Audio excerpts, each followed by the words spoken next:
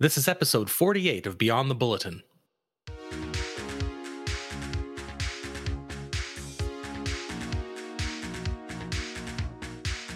Hello and welcome to episode 48 of Beyond the Bulletin. I'm Brandon Sweet, editor of the Daily Bulletin.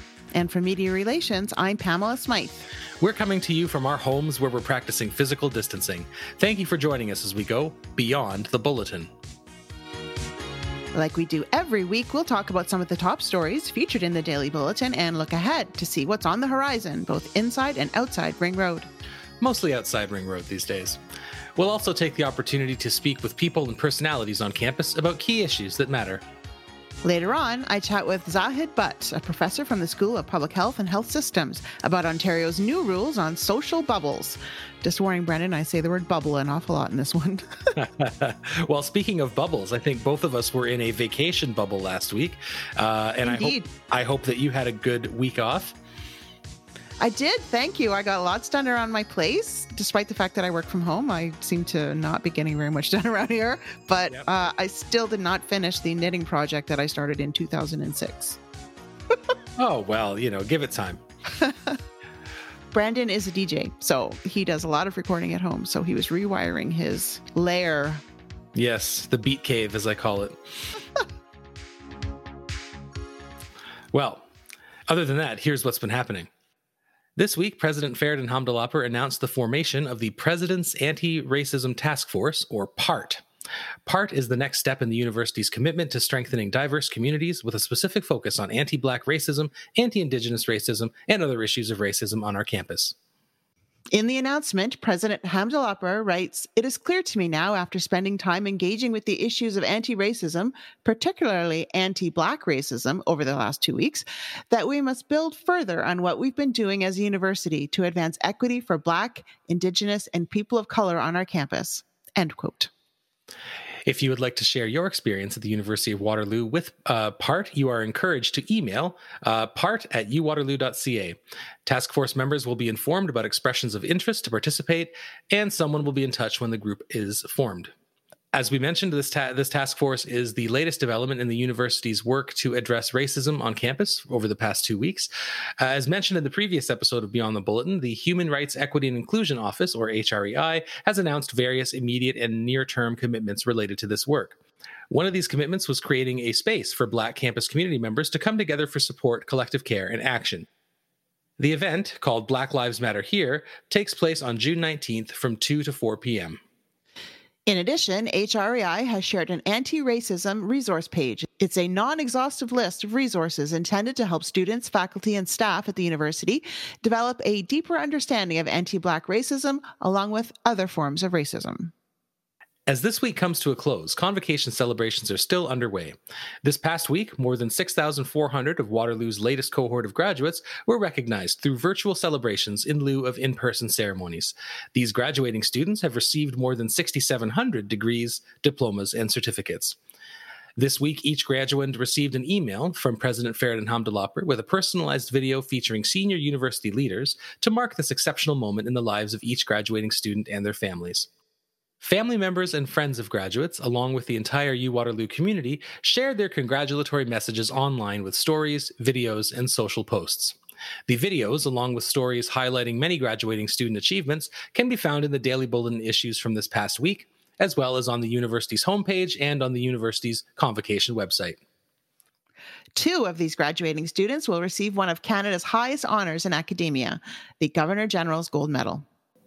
For highest standing in a doctoral program, psychology PhD student Harrison Oakes, who also received a master's degree at Waterloo, is recognized for his accomplishments in the research on social environments that stigmatize concealable identities. You know, Harrison is a Vanier scholar. He got the Vanier Canada Graduate Scholarship.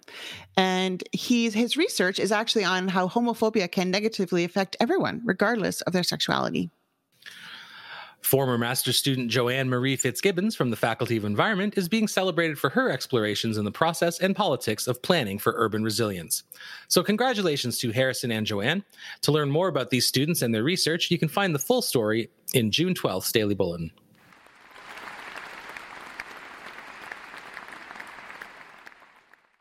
Roughly 3 months into lockdown here in Ontario, many of us in the campus community are learning to manage the new normal. Last week, the Daily Bulletin shared a story from a staff member in the School of Accounting and Finance. Miljana Prelic, a performance measurement analyst, shared her experience learning to adjust to the remote workplace with a toddler at home. It was a really popular story that day, and I'd encourage listeners to read it if you have the time. In it, Prelic shares some best practices she's implemented, challenges she's faced as a full-time employee and full-time mom, strategies for balancing work and family, tips for collaborating with colleagues, and thoughts on how COVID-19 will shape her work over the long term. And on the topic of managing the new COVID normal, another popular story in the Daily Bulletin was a Q&A about masks. Public health professor Narveen Jandu of the School of Public Health and Health Systems explains the current guidance on whether to wear a mask in public or not. To summarize, the updated public health guidelines now recommend wearing a face covering during this COVID-19 pandemic. Face coverings are now recommended for use in the community setting where physical distancing might be challenging, such as in a grocery store or on public transit. An ideal face covering would be breathable, large enough to cover your mouth and nose, a good fit around the mouth and nose, by the way, easy to put on and take off, secure and durable, soft and comfortable, and at least 2 layers of material. It should maintain shape and integrity when wearing and while cleaning. It should also be low cost, low maintenance, washable, and reusable with little to no waste. This Q&A article also addresses tips on how to handle your mask and things to consider when making your own mask. The article can be found in the Daily Bulletin from Thursday, June 11th. And if you'd like more detail, Narveen was an interview guest in episode 42. Always like that number 42. Why? We could go back into the Hitchhiker's Guide to the Galaxy thing, but I won't belabor the point. Wasn't that Jackie Robinson's number? Ah, wow. You're like, I want you on my trivia team. I always said, Brandon, that if ever I'm on Millionaire, you're going to be one of my phone friends. Well, right back at you. The Distinguished Teacher Awards for 2020 will be presented to 4 faculty members, according to a report submitted by the DTA Selection Committee at this week's meeting of the University's Senate. The recipients are Cynthia Richard, a lecturer in the Faculty of Science who's known for going above and beyond the call of duty. Lowell Ewert, an associate professor who was well known at the University of Waterloo for teaching others about the importance of peace and conflict studies and for bringing real-life scenarios, guest lecturers, and his own experience into the classroom. I have been a guest lecturer in that class, actually. Oh, no kidding. Yes, talking about how to speak to the media. And Lowell was also an interview guest talking about math and peace on our podcast. That's right. Also on the list, Rajendra Pal, a professor in engineering who is well known for his enthusiasm, high level of knowledge, passion for teaching, and ability to make his lectures exciting and easy to follow. And Rick Marta, a lecturer in materials and nanosciences, academic advisor for the departments of chemistry and physics and astronomy. He's well known for his passion for teaching. Congratulations to all the award recipients. You can learn more about what makes each of these individuals a truly distinguished teacher in the Daily Bulletin for June 16th.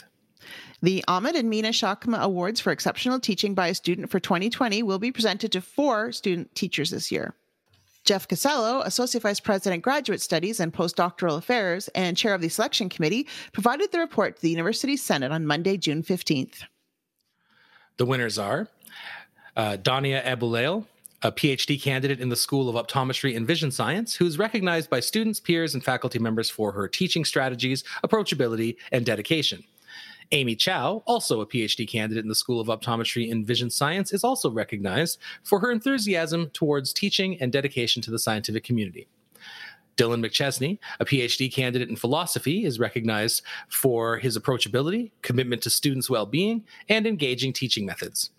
And Masa Torbica, a PhD candidate in English language and literature, is recognized by her students, peers, and faculty members for her ability to connect with students and her dedication to teaching and learning. Congratulations to the award recipients. You can learn more about what makes each of these individuals an exceptional student teacher in the Daily Bulletin for June 17th. Charmaine Dean, Vice President Research and International and Professor in Waterloo's Department of Statistics and Actuarial Science, has been named Fellow of the Institute of Mathematical Statistics, or IMS. Professor Dean is one of 35 fellowship winners in 2020. Professor Dean received the award for her scientifically important contributions to the analysis of count data, disease mapping, spatiotemporal data, and more, for her outstanding leadership to the statistical profession, her record of mentorship, and for her enormous work in keeping statistics visible at the center of science. Congratulations, Charmaine. Now, here's what's coming up. Information Systems and Technology has announced that the Office 365 Employee Email Migration Project is proceeding with a staged migration of the majority of employee emails to the Microsoft Office 365 cloud environment.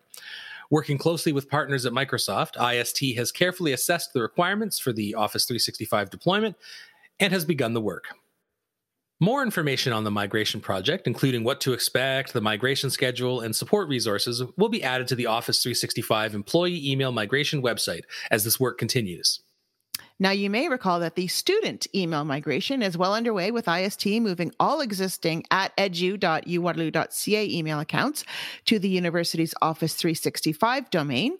That's as of April 27th. This includes undergraduates and alumni, in addition to some employees who may also have an @edu.uwaterloo.ca account. We've covered this back in episode 41, if it sounds familiar. That's right, we did, Pamela. Now, after April 27th, which is where we are right now, all emails sent to an individual's @edu.uwaterloo or @uwaterloo address will be delivered only to the new @uwaterloo account. So there's still time to migrate any email messages that you might have saved on your old @edu account to your new uWaterloo account, and you can transfer files from your existing OneDrive to the OneDrive associated with the new uWaterloo account.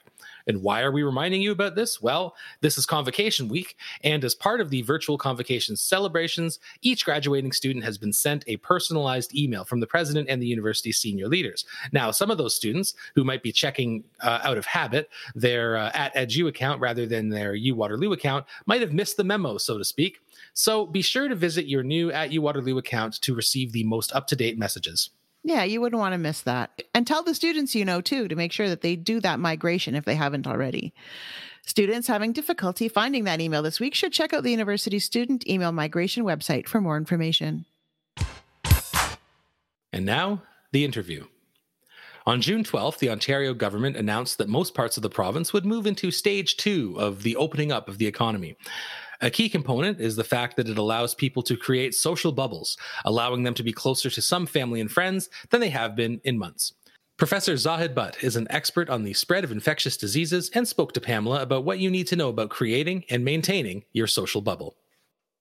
Thanks for joining me, Zahid. Hi, Pamela. Thanks for having me. It's a pleasure. So first off, what is a bubble in this context? There are different terms being used nowadays for a bubble, like social circles, bubbling, or social bubbles. But by definition, you can think of a bubble or social circle as the people you can hug and touch, or those who can become part of your daily and weekly routines. But one thing to consider is that everyone living in the same household as you is considered part of the social circle or bubble. So on June 12th, the provincial government announced that people could create a bubble of no more than 10 people. Why would this be happening now? So it depends on the current COVID-19 situation in Ontario. There are fewer cases now, and we are seeing a flattening of the curve. The purpose of these bubbles is basically to reduce social isolation so you can connect with your family and friends outside of your immediate household. It's also to support the health and well-being of the people and allow families to get support with childcare or elder care. What do you think about the fact that there are 10 people who can be in the bubble together? That seems like a high number to me. Yeah, so, one of the things that you have to consider with a social bubble is that they can bubble together if they follow public health advice, which means that you have to physically distance from people that are not inside your bubble. And then you still have to follow other precautions like you frequently washing your hands or using hand sanitizer and wearing a mask in places where you cannot physically distance, such as grocery stores, pharmacies, or public transit. Another important thing is that you cannot join another bubble or social circle if you already joined one. For example, like I asked one of my friends to become part of my social circle or bubble, so that friend can only join one bubble. For example, if another friend of my friend asks him to join his social circle or bubble, then he cannot do that once he has joined my social bubble.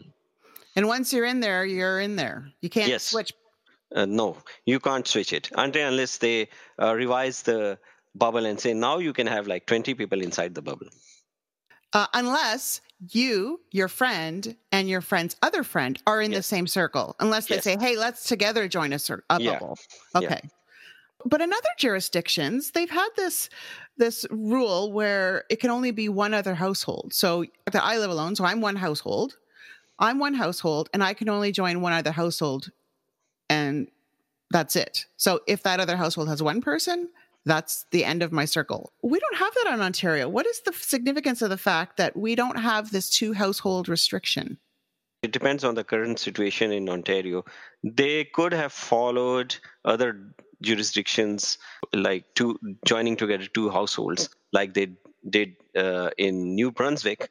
But here they chose to start with like 10 people in a social circle. So if you have a household which has like 4 or 5 persons, you can add kind of like 5 more persons into it, and that would basically create your 10 people in one social circle or bubble. Yeah, because if you're a household of 5 and you want to join a household of 6, you can't. No, you can't. No. What about families with grandparents? So an adult who has children and they have an older parent, and let's say they have siblings as well. You'll have to clearly communicate at the beginning when you're starting to form a social circle that which person has to be included in the bubble and which person has to be excluded out of the bubble, and then you have to justify like why you're including and excluding people inside it. So one of the things with elderly is that because they are at a high risk of having severe disease and also mortality due to the coronavirus, you have to be extra careful if they want to join the social bubble, because we don't want them getting the virus. So in a sense, they'll have to decide, and then you have to know about the risks of joining a social bubble as well. So you have to be clear in terms of explaining to people what are the risks and benefits on joining the social circle or bubble. What are the risks? As you know, with the current COVID-19 situation, is that there are many asymptomatic cases in the community. So one of the risks is that if you're asymptomatic, you don't get a test, and you don't even know that you have the virus. So inviting people in can result in transmission of the virus from you to the other people that are inside your social circle. Do you recommend then that before anybody enters a bubble with somebody outside of their household, that they get a test?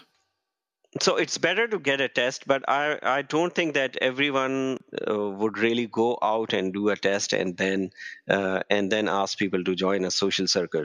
Another thing is that, so because it might be earlier in the infection, so your test might be negative.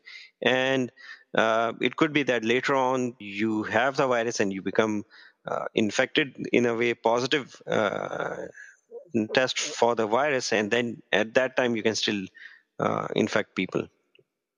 It's very complicated. So it is complicated, but the purpose of the social circle or bubble is that it allows for some sort of relaxation in terms, and it provides benefit in terms of like reducing your social isolation.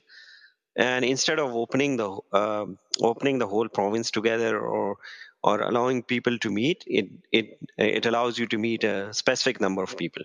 The Ontario government has said the social bubble police are not going to be knocking on our doors to make sure that we're bubbling with only, up to 10 people, including ourselves. But let's say the number of cases increases after this. If there is an outbreak, then they might have to reverse and go back to stage 1. So it depends on the situation at that time. Another advantage of social bubbling or social circles is that the contact tracing is easier. Like, for example, even if you transmit the virus to another person and that person gets infected, because it's a smaller number of people that you can trace, you can actually do contact tracing of people in a prescribed circle. But you're still able to see other people grocery shopping. You're still pumping your gas. You're still out and about. So how does having 9 additional people in your bubble other than you, how does that help with the contact tracing?